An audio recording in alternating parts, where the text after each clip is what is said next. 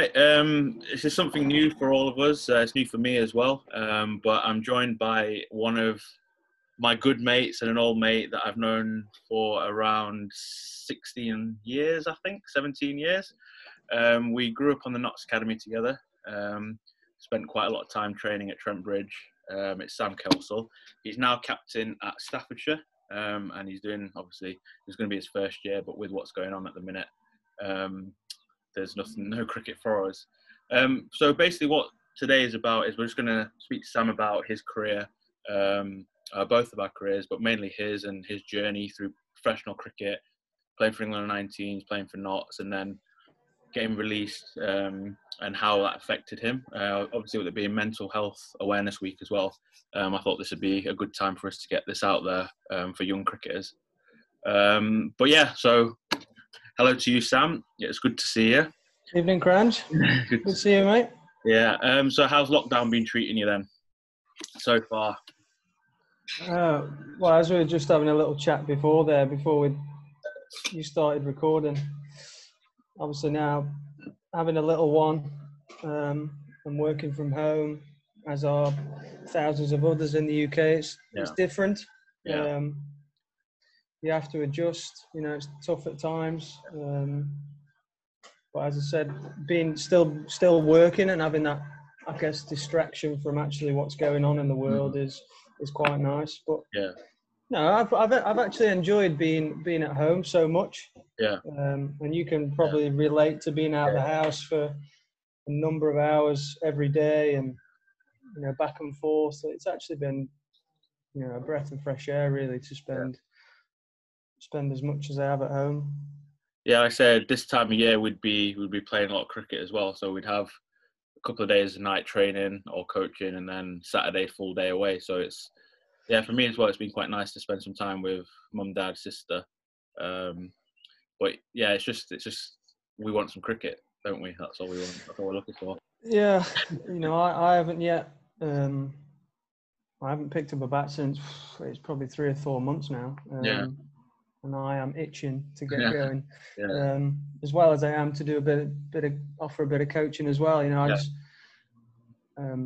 need to just get a few things in place at the club first, and then we'll hopefully by the start of next week look to open the net facilities. Yeah, so that'd be good. I'm going to be first on that list, mate. Yeah, to have a bat. If I have to throw them to myself, I'm going to do it. But you should take control of the booking system, then you'll be all right. That's how I've kept it at my club. So I'm in control of the club. I'm in control of the booking system. So if I want a hit, I'll go out there and have a hit.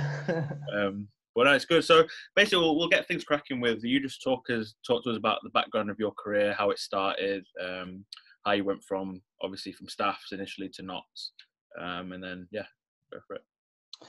Well, I looked a little bit more clean than I do right now. A few years ago. I remember the baby face Sam, 11-year-old. So yeah, obviously born in Stoke-on-Trent. Joined Notts when I was 11,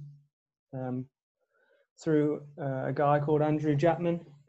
Who was obviously fairly well known in the Nottingham area. And yeah, it was just a training. I got invited over for a training session one night. And he then recommended me after a few sessions to Chris Tolley, who was the academy director then. And yeah, so it sort of went from there. I ended up then signing onto the academy at 11. And then just sacrificed my parents, my dad, would then take me back and forth for 2 nights a week. Monday nights, Wednesday nights, straight from school. Up until 16, to then which I joined. I kind of moved over to Nottingham once I'd finished secondary school. And then I enrolled on a college course, which is like a BTEC sport course, which allowed me to then train as well during the week. So pretty amazing life. Quite privileged from such a young age to be in that environment. But as you know, and all that have been in this position, the sacrifices you make from a young age are huge. Yeah, they're massive, aren't they? Yeah. Yeah, massive. Like I similar to you, I was probably a bit older. I was 14 when I got into the Notts Academy. I was invited down for a trial initially. I think you were already on it then. You must have been already on it. Yeah, I must have been. Yeah. And I came down for a trial when I was 14, recommended by Links and Felly, and then just said have a look at Crange, and then Toll was there and Jono were there with the session that I came to. But I remember I was a bit chubby and a little bit fat when I was younger. So I remember the first thing that they did was like, oh, you've got to do a fitness test. And I was absolutely dreadful. I don't know if you remember or not. I was terrible. I was at the bottom. I probably finished bottom actually. And then Toll basically said to me, "Guys, you've got to get fit, otherwise you're not going to get on the academy." And so I spent sort of 4 or 5 months working really hard on my fitness. And then got onto the academy, which was, like I say, it was really good. I think, let's say you got into the house at 16, didn't you? So I just finished Worksop College, I think. Yeah. So I went to Worksop College, and I just finished Worksop College. I was on my way out of Notts by then, at 18. It was sort of like I knew basically that nothing was really going to happen for me there. I did hold on for a year or so, but I knew nothing was really going to happen, because I wasn't one of the ones that was asked to stay in the house after I finished school. So by that I knew that it's not really going to happen for me. But just talk us through how that was with the house, and like how it went about, and how many times you trained, and like, so that was still an academy contract then, wasn't it, when you were in the house, or was you signed up? Yeah, no, it was still an academy deal. So like I said about being at the college, for probably 2 or 3, 4 mornings a week, which then would allow me to train, and sometimes lucky enough to train with the pros as well, which was just a phenomenal experience. And I bet. How was the house? Well, probably everybody can imagine 4 or 5 lads in that house with you. So there was. Was it full? It was full of Staffordshire lads. Yeah, Ben Maguire as well. Yeah. Dan, Ben, and then a guy, Mickey Robson from Durham. Yeah. I remember him. Yeah. And then later on down the line, there was the likes of Ben Kitt. Yeah. Actually, when the likes of Alex Hales has actually been in that house over the years. Oh, wow. So yeah, it's just fond memories to look back on, and amazing experiences. And we were kind of chucked in the deep end in terms of leaving home at 16. Some of us had never cooked a meal before. It's I tough. actually remember the first time we turned up at the house, and Chris Tolley met us there, and all the parents dropped us off, and everybody was filling the fridge with like ready-made like burger meals and stuff. That's going down with the nutritionist. Oh, it was shocking. Toll was like, "No, you can't eat that, lads." Can't eat that. Yeah. That's brilliant. So you signed your first contract at 18? 18, yeah. I was, Talk us through that feeling of when they offered you like a full-time professional contract. Yeah, I remember it like it was yesterday. We were actually playing for the academy side, who had a team in the Notts Premier League back then. I played half a season in that. And we were playing at Cutney away, and we batted second, and Mick turned up. I think I can't remember if I got runs or not, but Mick turned up on the car park, and everybody was like, "What's he here? What's he here for?" kind of thing. Yeah. Are we getting fired, or are we going to get offered something? But no, my dad was there, and Mick sat me down after the game and in the clubhouse and offered me, put the contract in front of me, and I just wanted to sign it straight away without even reading anything. So yeah, just amazing memories. Yeah. Had you already played for England 19s then, or were you on the verge of playing for England 19s before you signed? I want to say I was in the set. I was in the setup. Yeah. I think it was just a little bit before I got selected, but I was definitely sort of in the setup, and because back then England regional stuff went from like 15s, 17s, 19s, Yeah. whereas now it kind of it jumps from like the Bunbury Festival at 15s 19s, isn't it? straight through to. Yeah. I think there's some Super Fours and some stuff like that, but back then there was actually kind of a gradual like ladder system. Yeah. So yeah, I was involved in the setup. Yeah. And yeah, look, you some people might say, oh, he only got offered a contract because he was involved in England, things like that. You know, and you can't know. you know, there's so many players that played England 19s and have not got contracts or have not had contracts. So yeah, well, I look back now and I think of that England under 19 setup, the players that were involved. And there aren't many still involved in professional cricket now. Yeah, it's amazing how that happens, isn't it? Yeah, there's probably a handful of players that have gone on to be quite successful. Who's the one that's gone on to be the most successful out of the team that you played in? It would have to be Ben Foakes. Yeah. Obviously, he's had a couple of international caps in the test side, and serious player he is, isn't he? Serious player. There's likes of Reece Topley, who's obviously gone through numerous injuries. Yeah. It's Surrey now, I think. So. Yeah, I think he's there. Daniel Bell-Drummond at Kent. Yeah, yeah. So some good names in there. Yeah. But like, just for example, like the England captain at the time was in that age group was Adam Ball. Yeah. And he's now not involved. Yeah. Yeah, Adam Rossington's another one who's had a pretty successful time with Northants. Yeah, yeah. So there's still guys doing well, and I always look back and think, fair play to them, and what could have been type thing. Yeah. I mean, like you've had the privilege of putting on an England shirt as well. I mean, that's something that not many people, albeit under 19s, but you've wore the 3 lions on your chest. That is something that every. I actually get a bit goosebumps now. You said that, actually. No, it's one of those things, though, isn't it? It's like for my own person, I grew up whatever level I wanted to play for England. So whatever level it was, even if it was England 19s and I played that, it would have been an amazing privilege. So to have that privilege is it's something that will sit with you for as long as you live, and it's you can tell your son and stuff like that. It's an amazing feeling. How was that feeling the first game that you played when you put that shirt on and you sort of realised, I've got 3 lions here on my chest? Yeah, goosebumps now, man. No, because you don't, like, weirdly, you don't actually think about it that much. Yeah.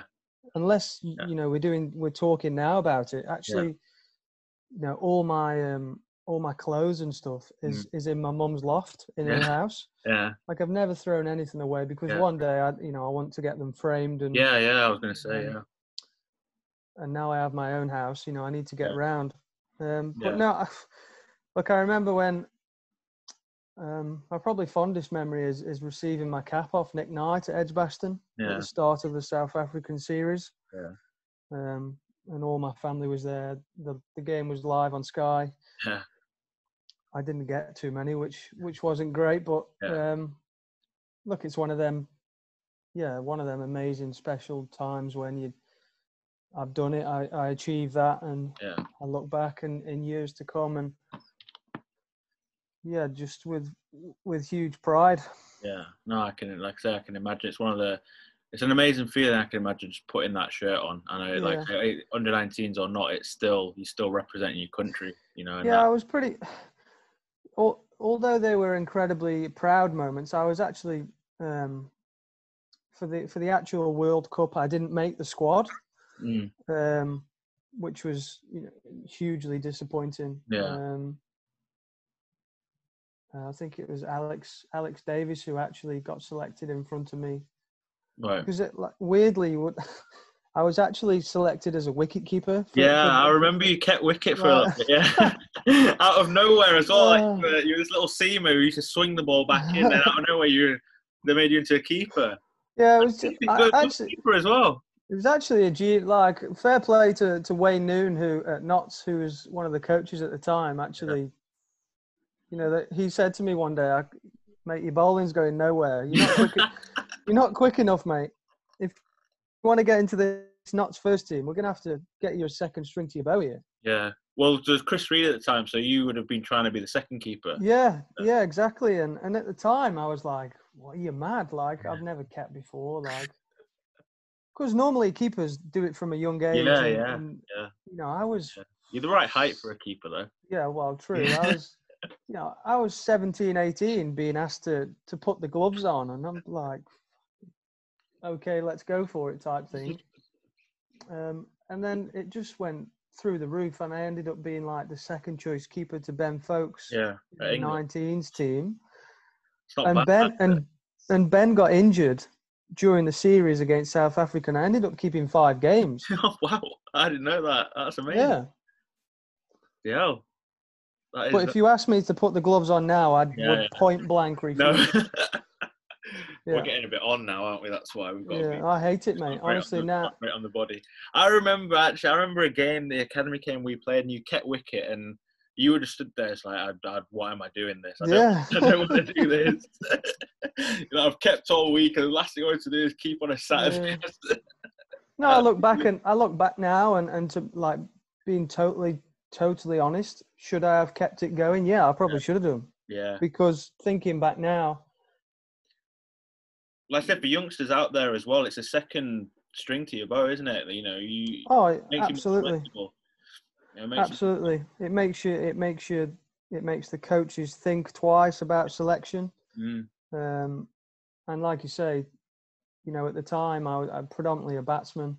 Yeah. I could bowl some filthy little seamers, and I could potentially keep wickets, and I was pretty good in the field. So, you know, in terms of that being quite rounded and quite fully dimensional, it is a, I wouldn't say a regret. I don't regret many things at all, but hindsight, I probably should have gone for it a little bit more.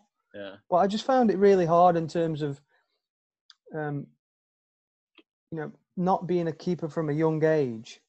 I then found it really tough to bring into my practice on a daily basis. Yeah.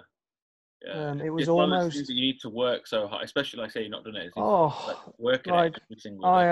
have so much respect for wicket keepers, having tried to do it. I imagine your gym routine would have been different as well as a keeper. Whole training completely different, like squats, coming out your ear holes type thing, like I have so much, like somebody like Chris Reed, for example, you know, amazing career consistently as well, and to get that, I kind of found the training side of thing a little bit of a chore towards keeping. Like, don't get me wrong, batting, I'd put my pads on and bat all day, and I'd love my fielding and so on, but keeping I found really, really hard. It's because it's something that's new for you as well, something you're not used to, like say you've not done it from a young age. So when you sort of chucked in the deep end with it, it's like, oh, do I really want to be doing this? Is it really, you know, but looking back, like you saying now, that maybe if you had carried on, it could have made you a bit more selectable in certain there are loads of people that say that to me. They're like, Sam, you should have kept the gloves on. So you went from the England 19s, and you played a couple of first class games as well. And like, what was the feeling of that, playing first class cricket when you know, like I say, obviously England 19s is different, but again, as a youngster, when you're growing up and you train at Trent Bridge 2-3 times a week, to step out on the field there's an amazing picture of you and Chris Reed that I always see, where you sat on the balcony. Is it the balcony bit at the top? I think you sat. And I think it's there. And that's a picture that sits with me, a good memory for you. That sits with me as well. And so what was that feeling like of, you know, finally going out to bat at Trent Bridge in a game for Notts? I'm just trying to think back when I actually made my debut away. Was it Durham? Was it Durham your first game? Yeah, Durham away. Against Graham Onions. I remember following it on Cricinfo. Durham away. I remember Graham Onions was bowling at you, and I was saying to my dad, I was like, Onions is on against Kel. I was like, he won't get him right. He won't get him right. He'll be fine. He'll be fine. Yeah, so Durham away, I actually opened the batting then with Carl Turner. I don't know if you remember Carl. Yeah, he played for Northumberland. I played against him when he played for Northumberland. Yeah. Left-hander. Yeah. Yeah. So we lost. I think we lost the toss, and everybody who knows county cricket, Durham away. Yeah. At the start of the year against Onions and Callum Thorpe was Was Rushworth about there as well? No, I think it was a little bit before his. Was he? Okay. Yeah. But look, Onions was just like next level, like not outrageously fast, but a heavy ball. You know what we say is a heavy ball, but just like obscene control and seam movement. Now, for me, I don't know what you think on this, but as a batsman, an opening top order batsman, for me, facing seam bowling is the hardest thing for me. Mate, no doubt. No doubt. Just the pure, you know, when you face a swing bowler, you can see the swing. Yeah, you know it's late, but you can see it. You can have a game plan against it. A game plan against seam is, it's a difficult one. Yeah, so actually, like, I always tell this story about getting off the mark at Durham. So I think it was Callum Thorpe was bowling, and he was big booming away swingers, like big boomers. And you're batting, I'm thinking, how am I going to score a run here? Like, it was just starting to set in my mind that second team cricket is so far off this. It really hit home. Yeah. And I'm leaving a few, playing and missing a few, and I think I just want to get one away. Get one away, and I'll feel much better. Yeah. I actually nicked one, and Collingwood at first slip. So Phil Mustard didn't move, didn't dive. Yeah. Collingwood diving across to his left, dropped it, shelled wow. it. Wow, Collingwood of all people. Yeah, went to fine leg, single off the mark. I was bombing down the other end. Oh, I bet. That's actually an incredible story. I didn't know that one. Yeah, it's Collingwood just, dropped it. And then probably 4 overs later, I think Onions wrapped me on the pads, and I think I got 11, and you're off, son. See you later. Yeah. So where did it go? How many first class games did you play? 6. I want to say 6. 6 or 7. So you were how old at this point when you made your debut?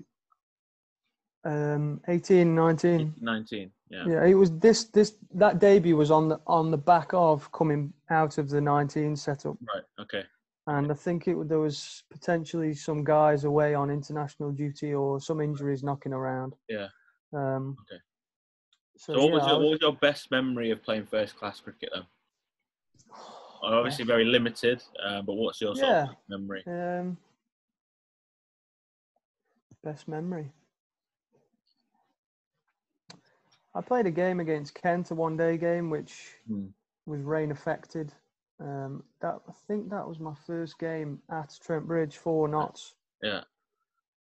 And I think it was a day game. It should have started about 11, I think. Yeah. One-day game, or maybe 1, something around there. And it was rain affected. Right. But the toss had already happened. Okay. And we were batting. Mm-hmm. And the heavens opened. Like, we knew rain was coming. Yeah. But you know when you get... Every cricketer knows when rain's coming. Yeah. You get yourself so prepared. Yeah. Like, the nerves are like going through the roof at this stage. I can hear the tannoy going. Yeah. I know all my family's in the crowd. Yeah. And it gets reduced to like a 20-something over game. Like, as you'll know, it's not like I wasn't known for hitting the ball out the ground at all. Yeah, more of a touch player. So, and they kept me at the top of the order, to be fair.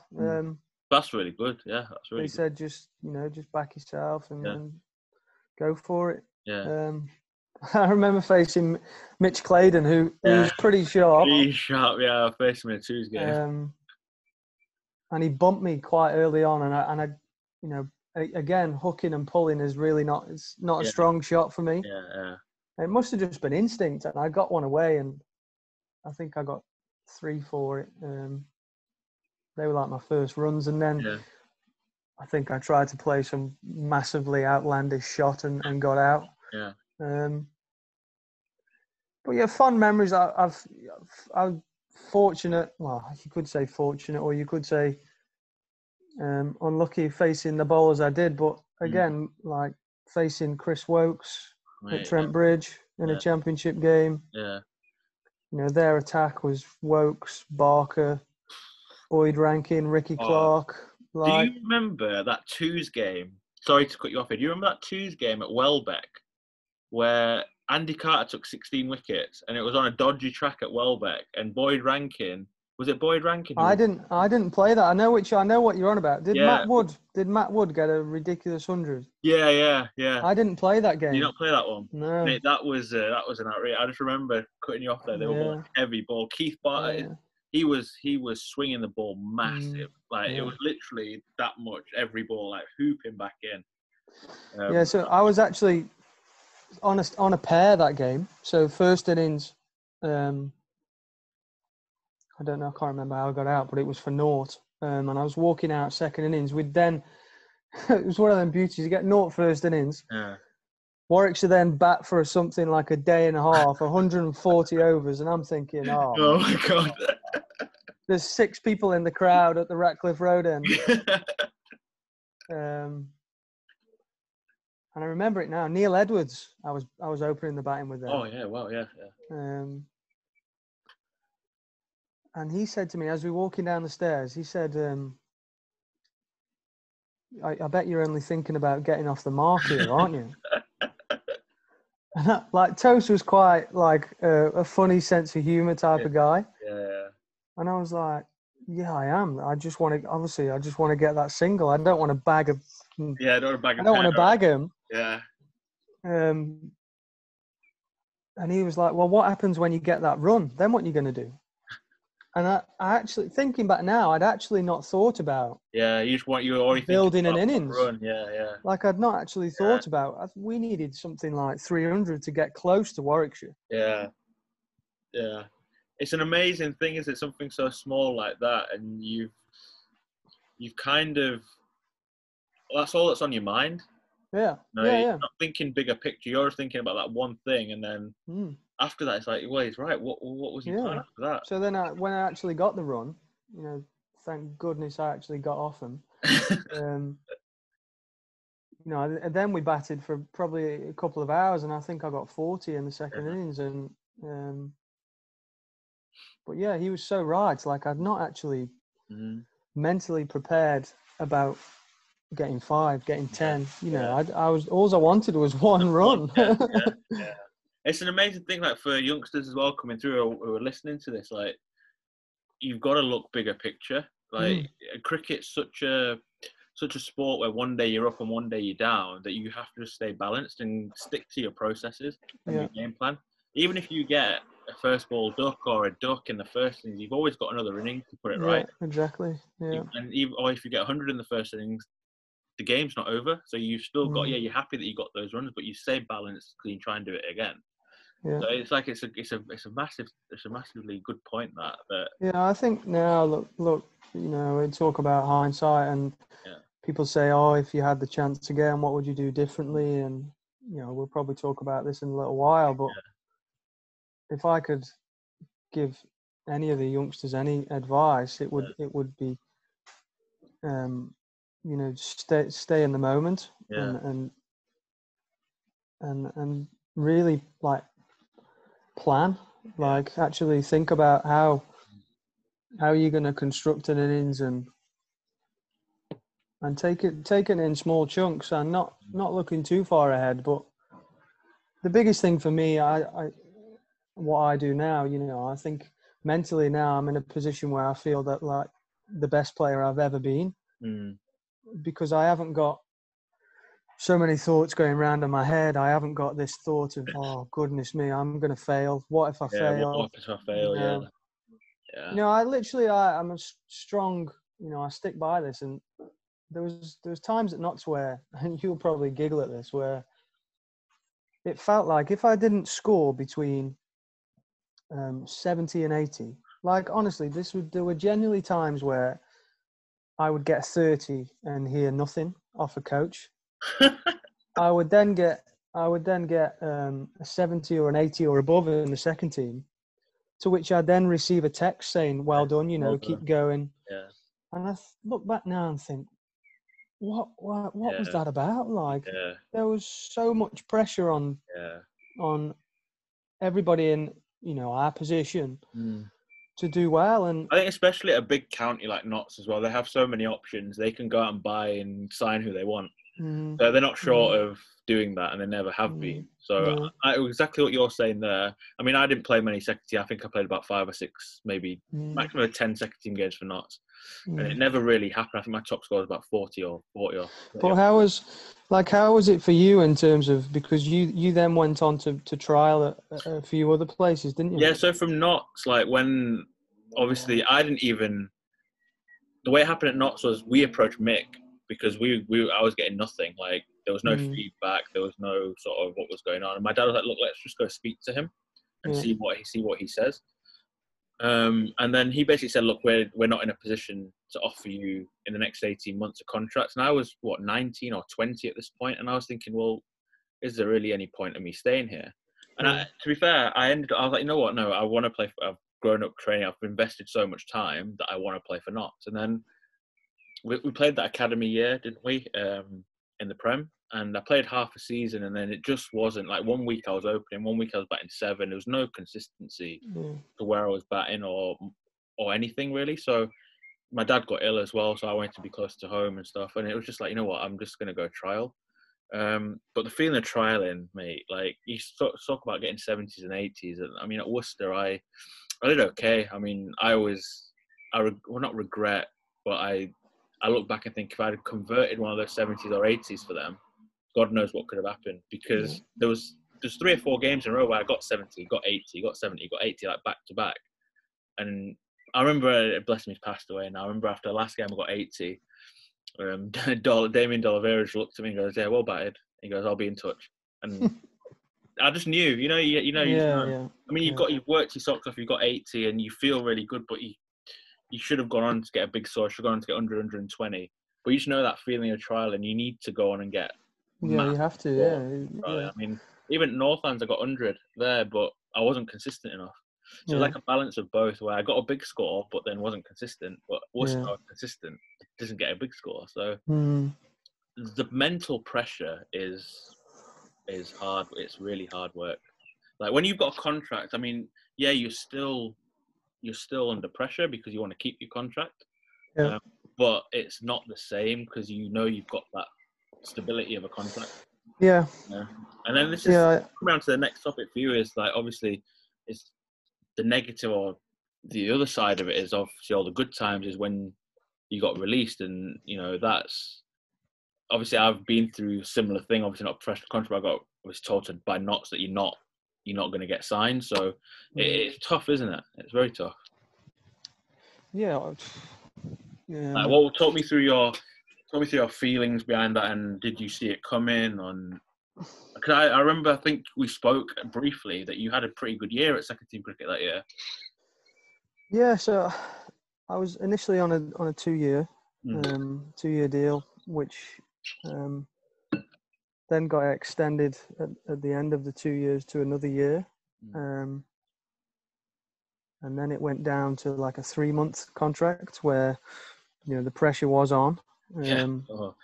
3 months guys, nothing, is it? Yeah, guys were coming through the system, kind of chasing my tail type thing.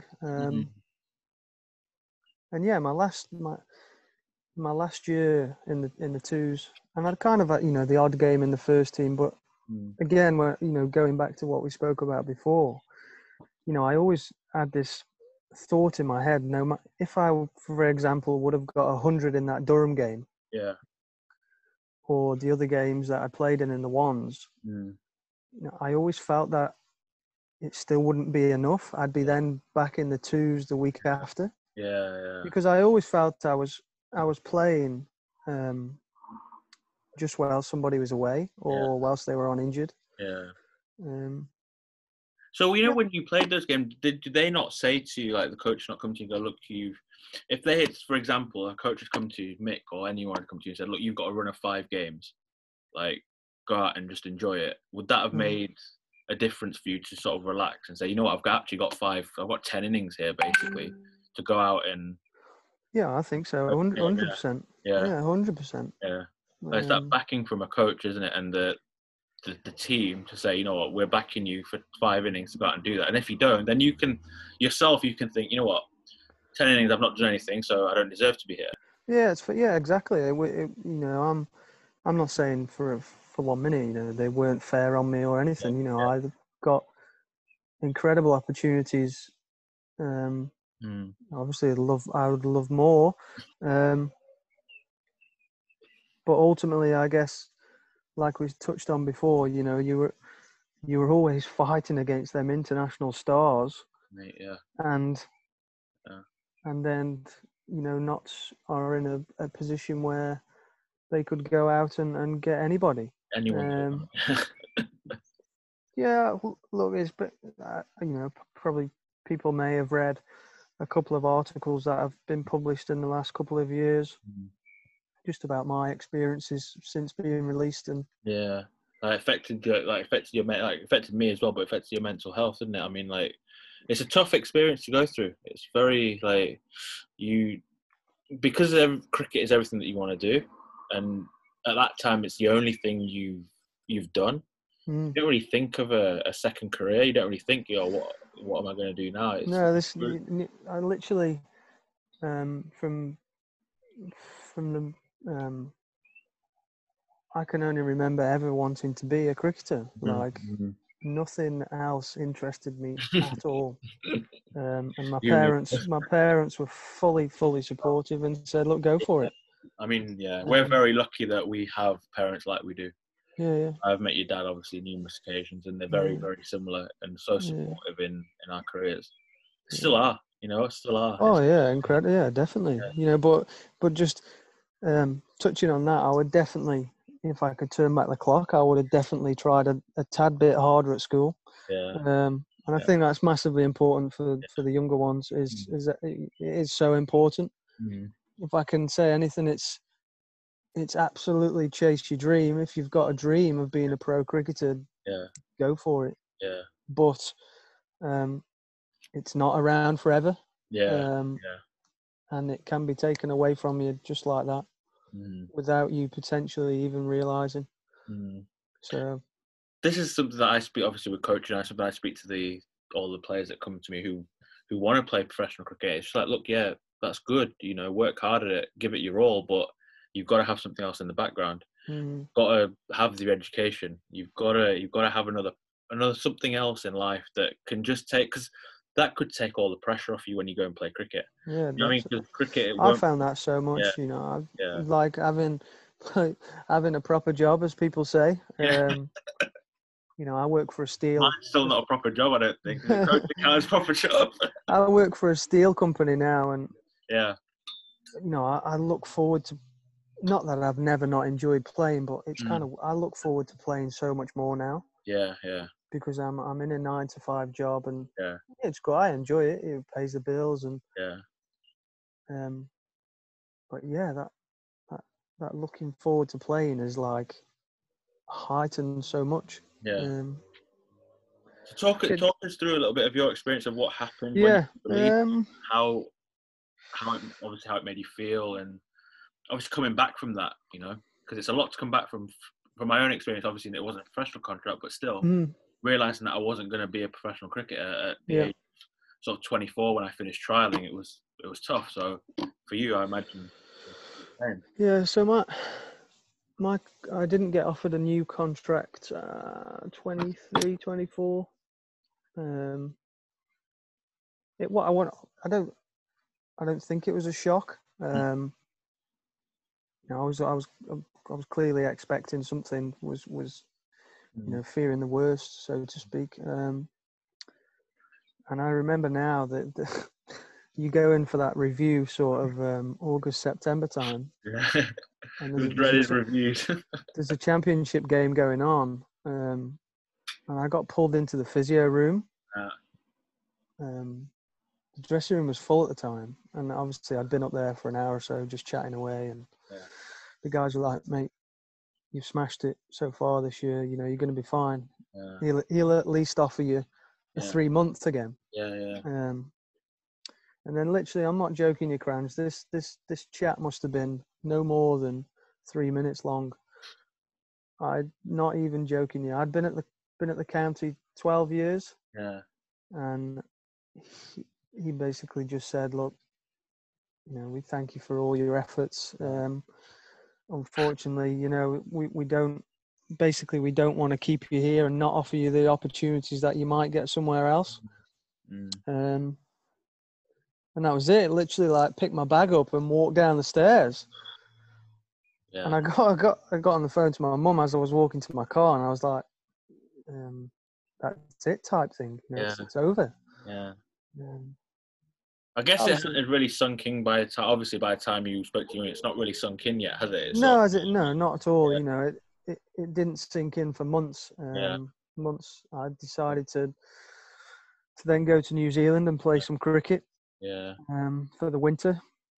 Sat down with my family and we thought, you know, let's keep doing what I love doing. Got a good opportunity at a club over there. Let's go. Let's start a fresh type thing. And then really when I arrived there, you know, probably a few weeks passed by and I was loving it. It was going really well, and it just came out of nowhere, really. I guess my routine wasn't fantastic in terms of, obviously I was paid to play. That's how I was earning my income, and they looked after me really well in that respect. But I had no focus during the day, if that makes sense. So I got into a real bad routine of waking up at sort of 9:30, 10 a.m. The family I was living with was out, gone to work. The kids had gone to school. And we were living in the countryside. And I was just waking up in the morning on my own for probably 7 or 8 hours. My mind just going boo, boo, boo, boo, boo, and just getting good, time to reflect. But it sort of spiraled down and got worse. And there was just this one. There was one morning where I woke up and I started crying from nowhere. And I was like, what is going on here? Like, what am I doing? I didn't know. Like, I didn't know what the hell was going on. Like, I'd not fallen out of anybody. I didn't feel upset or anything like that. I mean, that's something similar. Sorry to keep off again, but something similar that happened to me as well. I was driving home from a game. This was just a club game. I was about 23 or 20. I was 23, I think, driving home from a club game. And it didn't go quite well. And I just knew. I just had a feeling that, you know what, I'm not going to make it special cricket. And I just broke. I had to stop the car. Like, I was literally in tears for, I would say, half an hour. I was parked up, just like, what am I going to do? Like, what is, like, obviously it's everything that you wanted to do. And it's almost like, it sounds extreme, but it's like, what is life now? So to speak. Especially when it's everything you've known, everything you've done, especially at that time. Like, that moment is like, this was everything. Like, what is the point now, sort of thing. So obviously that happened to you. Did it happen? It continuously happened? Yeah, it happened. So probably in like November time now, when Luke Fletcher was actually in Auckland at the time. He was playing for Auckland Aces in their franchise tournament. Yeah, good lad, Fletch. Yeah, I met up with him in the city one day. Yeah. Just for some lunch. And he knew straight away something was wrong. Yeah. And he said to me, "Are you all right?" And because I had no idea myself if I was all right or not, I just said, "Yeah, I'm fine." You know, I was missing home a little bit. It's it's quite a quiet country. It's an amazing country, but it's quite quiet. And where I was living was fairly isolated.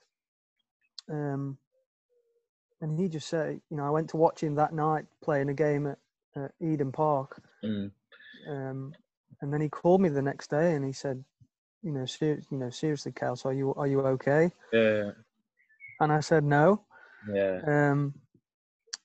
And we got talking, and he then instantly rang Jason Ratcliffe at the time, who was certainly quite high up at the PCA, Right. Which is obviously the Professional Cricket Yeah. Association. Yeah. And within like 2 hours, I had a psychologist from London on the phone to me. So, you know, their response was, you know, phenomenal. Yeah. You know, and I've got a lot to thank, you know, Yeah. to Luke, to Fletch for putting himself out and doing Yeah. that. That's an amazing thing to do.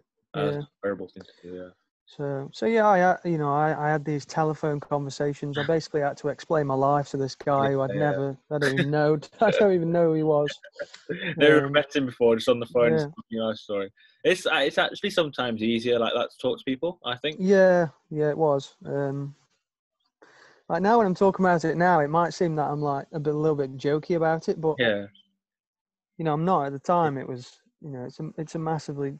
I think this is the point that we're trying to make during this week as well. That it gets better. Oh yeah, 100%. You get to a point where you can look back at it and say, you know, that has made me stronger and who I am. Yeah, absolutely. And Amy then came to visit me at Christmas time, and we planned loads of traveling and obviously Christmas and New Year, and I obviously couldn't wait. And there was them sort of crying spells were still happening, not every day, like they would just be quite random. I had no idea what brought it on or anything. Yeah, mate. I know exactly what you're saying. And it happened when, you know, I was saying to myself, it won't happen when Amy's here, obviously, because I'll have my sidekick next to me, and you know, everything will be fine. Yeah. But it did. It happened. Yeah. And her reaction, I remember when it first happened, because I'd not told my family at this stage. Yeah. Just out of the pure factors, I'm 25 hours away across the other side of the world on an airplane. They're going to worry so much. Yeah. They were going to absolutely want me home the next day. And I was being convinced by the psychologist and a few other people that you know, we could manage it, we could get through it. Yeah. And Amy's reaction was like, "What's up with you? What are you doing? What are you crying for?" As if to say, "Man up, you." Man up, like, yeah. Like, what's wrong with you?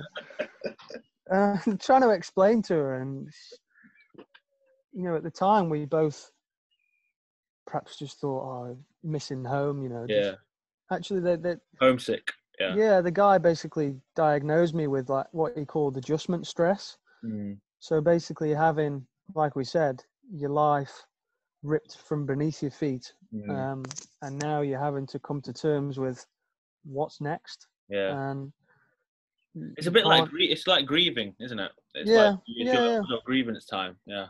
And I just, at the time, I couldn't get it in my head what else could I do? You know, what was the point? Like you said earlier on.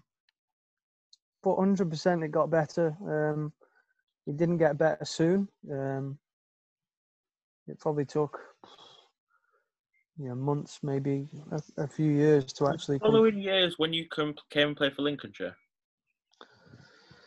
Yeah, so at the time when I was in Lincolnshire, I was in contact with Andy Carter and Mark Fowle. Sorting out to play for Lynx. So you still going? I actually left New Zealand early. I was meant to do 6 months. Yeah. But I actually left a couple of weeks into January. Yeah. I just could not cope anymore. Had to come home. And then that's, I guess, when I came home, it got worse for quite a few months. I eventually decided, you know, I would go and see a doctor. And the fear of seeing a doctor, you know, most people can probably relate to this, was their first port of call is medication. Yeah. And I was really, really reluctant. You know, I'd heard some stories and various people have not been able to get off the medication. Yeah. But I was in a state where I needed something to bring my mental health back around into a positive state. So took meds for months. They helped, and probably wrongly, I never actually sought advice to wean myself off them. I got to a stage where, through myself and through my family and support, actually not needing to take them. And I haven't touched. I've not needed to be on any since, and 100. Absolutely, it does get better. Talking, I can't stress, and you probably will say the same. Talking is so important, and I've had to get better at that. I think it's a huge thing, to be honest. Yeah. I think when you actually, the biggest thing was accepting it. Yeah. And then realizing that it's okay. Yeah. So yeah, look, I'm good now. You'll still have these days, Crange, where you wake up in the morning and think, I want to be a pro cricketer. Oh mate, it happens often. Yeah, or you can't sleep at night some nights. It's like, well, why am I not where I should have been? Yeah, exactly. Or even during a game, you could be, well, that sounds the wrong way. I could be playing a club game sometimes, and it's just like, why am I here? I shouldn't be here. I should be living out my dream, so to speak. It, like I said, it hits you in wave. You don't see it coming, and it hits you. Yeah. But we're in a pretty privileged position, I'd say, now to be able to give that advice back to the youngsters and how to cope and how to not make cricket the be all and end all. Yeah, you work hard for it and you wanna make it as your job, but you can't put everything onto it. You've got to have something else in the back, because if you don't, then you're still gonna hurt. If it doesn't work out, it is still gonna hurt, but you do have something else. You do have something else to fall back on, something else, another passion in life. Whereas for us, it was just cricket. Yeah, proper. And then when it doesn't happen, it's like, oh, okay, what am I going to do? What am I gonna do? The biggest blessing for me has been Arthur coming into the world. Oh yeah, I can imagine. He has literally, he's literally given me that sort of might sound wrong, but meaning to life type thing. No, I get it 100%. Yeah.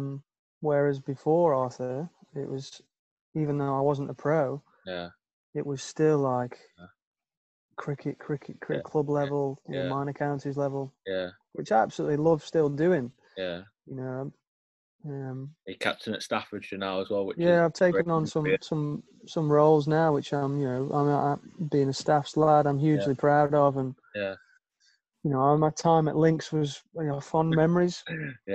I've still got a headache from them boys. My ears are bleeding, but I think we all. It's fond memories, mate. They're a good bunch. We had some good times in that. The opportunity that they put in front of me was great. I'm thankful to. Yeah, especially that time as well. You needed it really when you came back. You needed. Yeah, but I need. I wanted. Once I got myself round into a decent state, I wanted to play. I wanted to play at the highest level I possibly could still.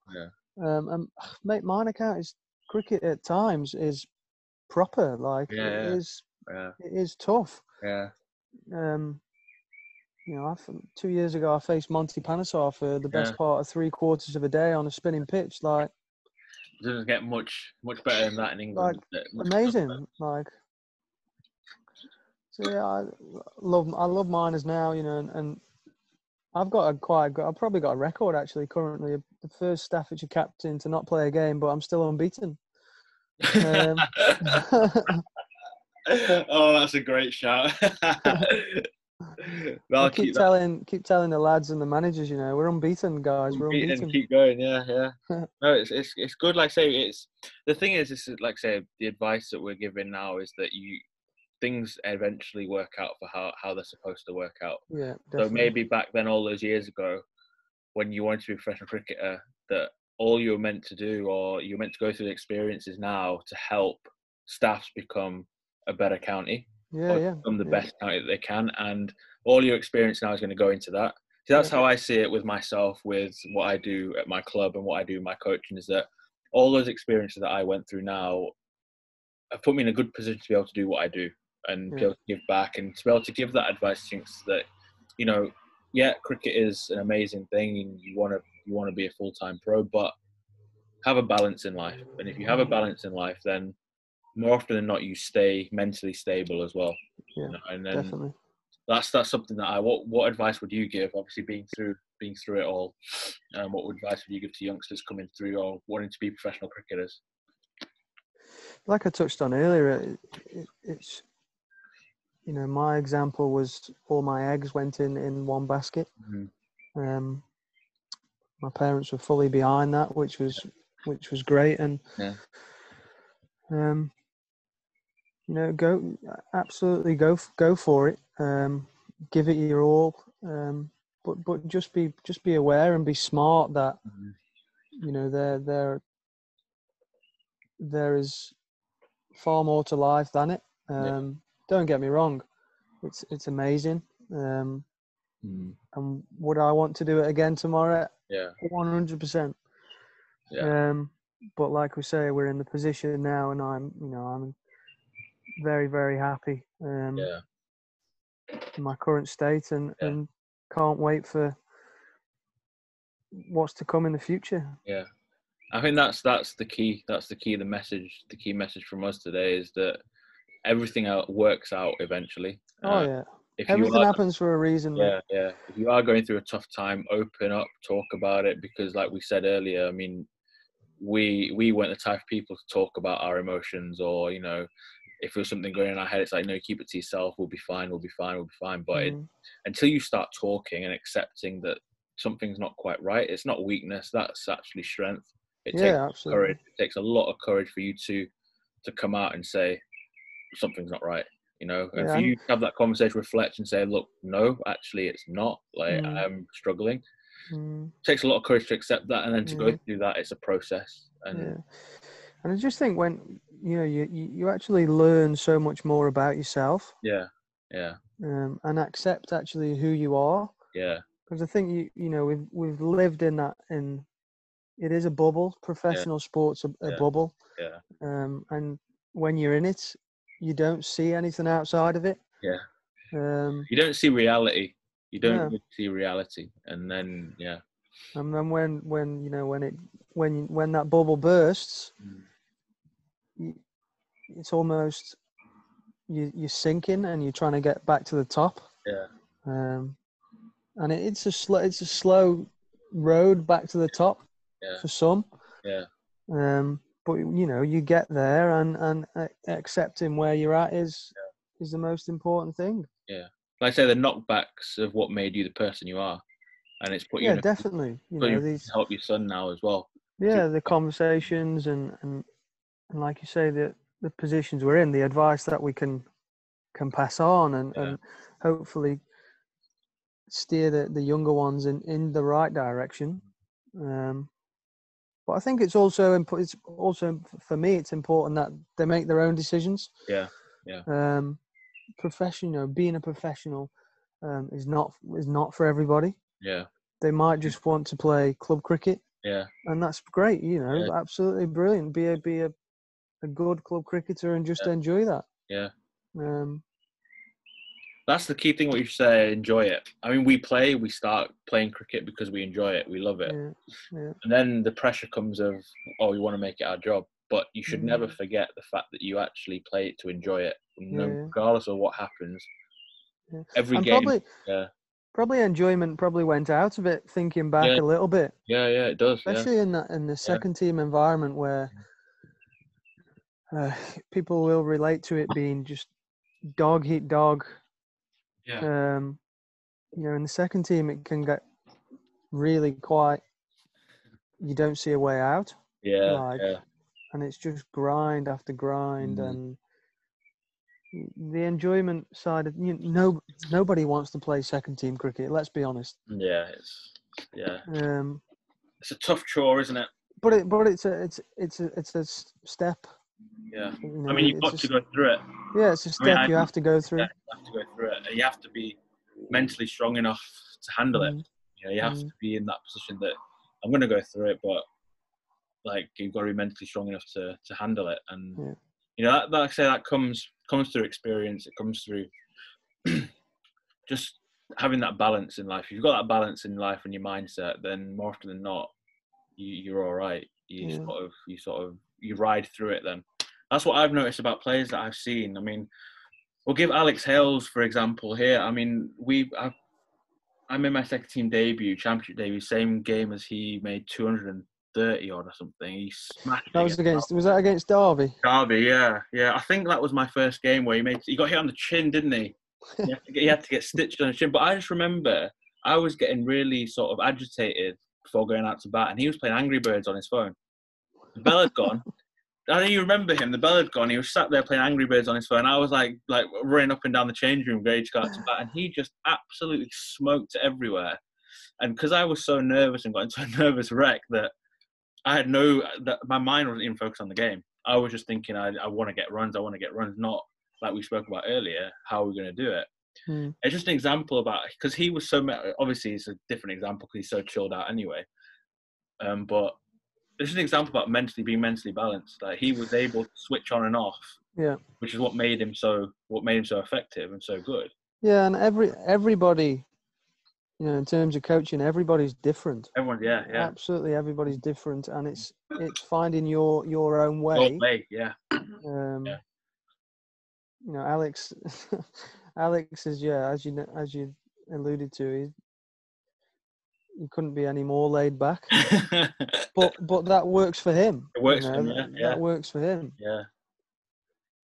Whereas somebody might need, you know, to do I don't know, things through a hurdle just before they go out to bat, or quick feet and you know, different things. I've seen loads of people do it differently, and now I think, what do I do now to what I did back then was, you know, I'm so more chilled out now. Oh, yeah.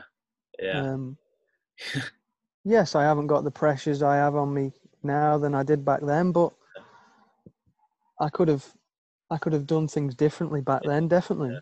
But it's hard, man. When you're so young, you know, all you want to do is perform. You know, it's hard.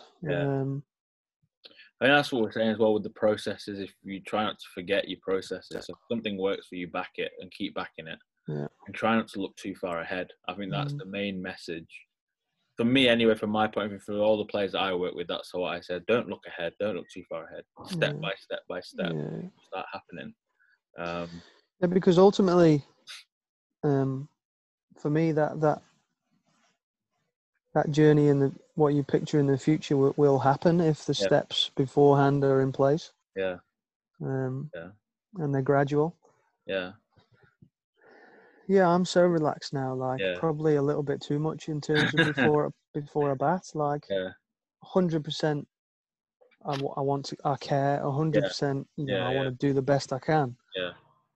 But for me, like just like this is an example now, and pre-game routine, for example, as a batsman, I'm personally now not one who has throwdowns or anything before the game. I'm the same, mate.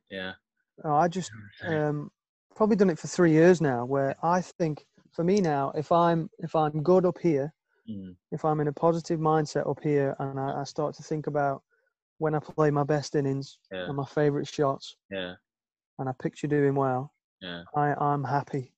That's an amazing bit of advice. Whereas before, I look back and think, why did I have 45 minutes on the sidearm before the start of a game? I'd snick off 5 times. I'd then be going into the game at a completely low mental, you know, I'd be feeling negative about myself. 100%. I think why did I do that? Like, why did I not have the balls, so to speak, and say, actually, no, I don't want anything this morning. I just want to feel 10 balls on the bat. Just give me 10 underarms. And that's it. But again, it boils down to pressure. You're put in a pressure situation where you're kind of forced to have a net because everybody else is Everyone doing else it. is doing it, yeah. So if you don't do it, you'll think you'll be frowned upon, or Yeah. it'll be put against you. Where actually, I think that's changed. I look at the Notts dressing room now, for example, and the way they go about things. I actually watched them at the start of last year, the first championship game.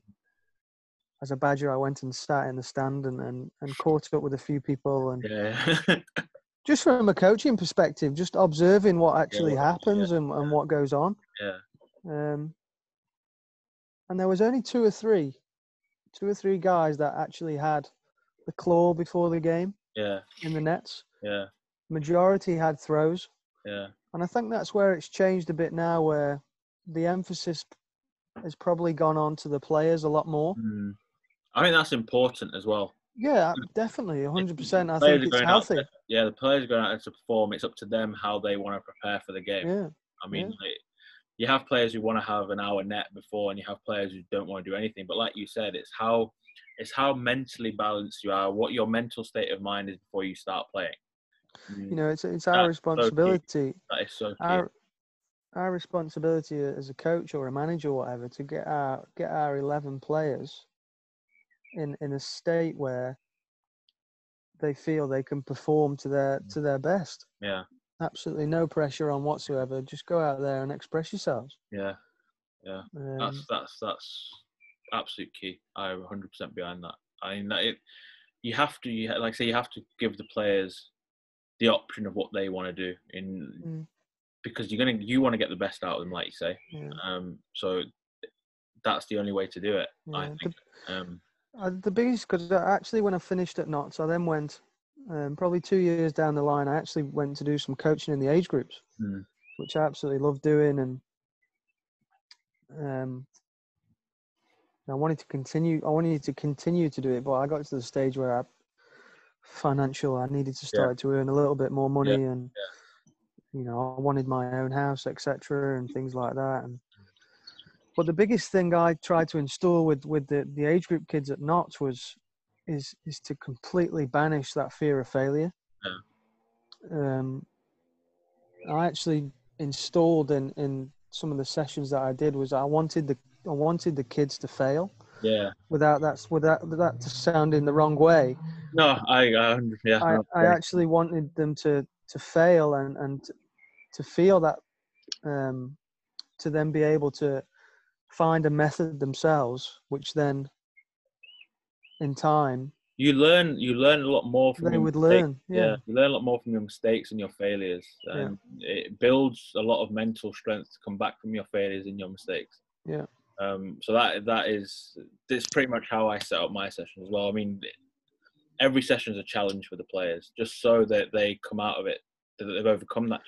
a purpose, yeah. Yeah, there's a purpose behind it. So even if they've gone home not feeling great, I'm not bothered, because next session you can come back and say, that didn't go quite well, so I'm going to try and work on this today to rectify that mistake. You know, so that's a real good one, because cricket, like I say, if you don't get 100, it's considered a failure pretty much in your own mind as a batsman. Yeah. Like, you've got the game. Yeah. That's what I alluded to earlier about the fear of, I knew in my head, because I was getting evidence from it, that if I didn't get 80 as a minimum, I failed. You failed, yeah. And that's what I was trying to, on a weekly basis, going into bat in the second team, thinking, I've got to get this. I've got to get this. Yeah. If I don't get it, there's no chance of moving upwards. Yeah, rather than thinking about the process of how you're going to do it. It comes back to that game that you were on a pair and you're thinking, I only want to get one run here, not how am I going to go about my whole inning? So, like I say, it's I know we're going for time here, so I've got a couple of more minutes to go. But one bit of advice, or one bit of a final advice, if players are going through mental health problems, or players who are wanting to become professional cricketers. So there's two options there: players who are wanting to become professional cricketers, and if they don't, obviously they've suffered with mental health issues, how to cope with it and what to do. It's just, look, speaking, there's going to be tough times. You know, I'm not. You know, that I think we all know there will be tough times, and it's accepting that. You know, be proud of the journey that you've had and taken, and reflect on it. You know, as we've just reflected for the last hour or so, like, you know, it makes me proper, you know, proud of what we've achieved. And I think you should never lose sight of that. There's not many people. Well, we're in a position where we've done what we've done over the years, and, you know, incredibly, I don't like saying lucky or fortunate, because we've worked our nuts off to do it. But we had that opportunity. And look, speaking out, it's taken me, probably the first time I spoke out was only probably 2 or 3 years ago. So it takes time. You know, it takes a lot of grit and determination to do it, but it is definitely for the best. And you'll find that like the people that listen to you, you won't perhaps at first think they would be the people who listen. But, it's amazing. It's amazing, isn't it? Yeah. But like there is them people there. You know, hugely serious topic, and I think it's getting more and more evident on a weekly, monthly basis in sport. And for me, the biggest thing now is that, you know, it's a huge passion of mine to actually reach out to cricketers that actually need help. You know, I'm actually just working on a few things at the moment where, in my opinion, there's actually not a lot in place to help guys like us. So, you know, how could we potentially do that? Yeah, it's exciting. It's exciting. Especially for you, you were quite fortunate. You yourself had the PCA. Yeah. Obviously, it came after a little bit of time. You had the PCA, but you had the PCA. Whereas, because I wasn't a professional cricketer, there was nothing really there. Yeah. Obviously, I hadn't signed anything, so there was nothing really there. I couldn't really go to the PCA. I wasn't sure back then if I was allowed to or not. Yeah. So what you're saying with helping cricketers is something that's really exciting, because it's something that needs, not just in cricket, as in sport in general, in amateur sport in general. There's so many people who go up and then go down, and it's a massive thing to be able to help them, and opportunity to help them. So that's really exciting to hear, and I'll be in full support of that. If whatever you're planning, I'll throw it's early stages yet, but you know, there's definitely irons in the fire, which hopefully you know, I want to be that, if I can be help to somebody. I mean, that's brilliant. That's a good way to end it.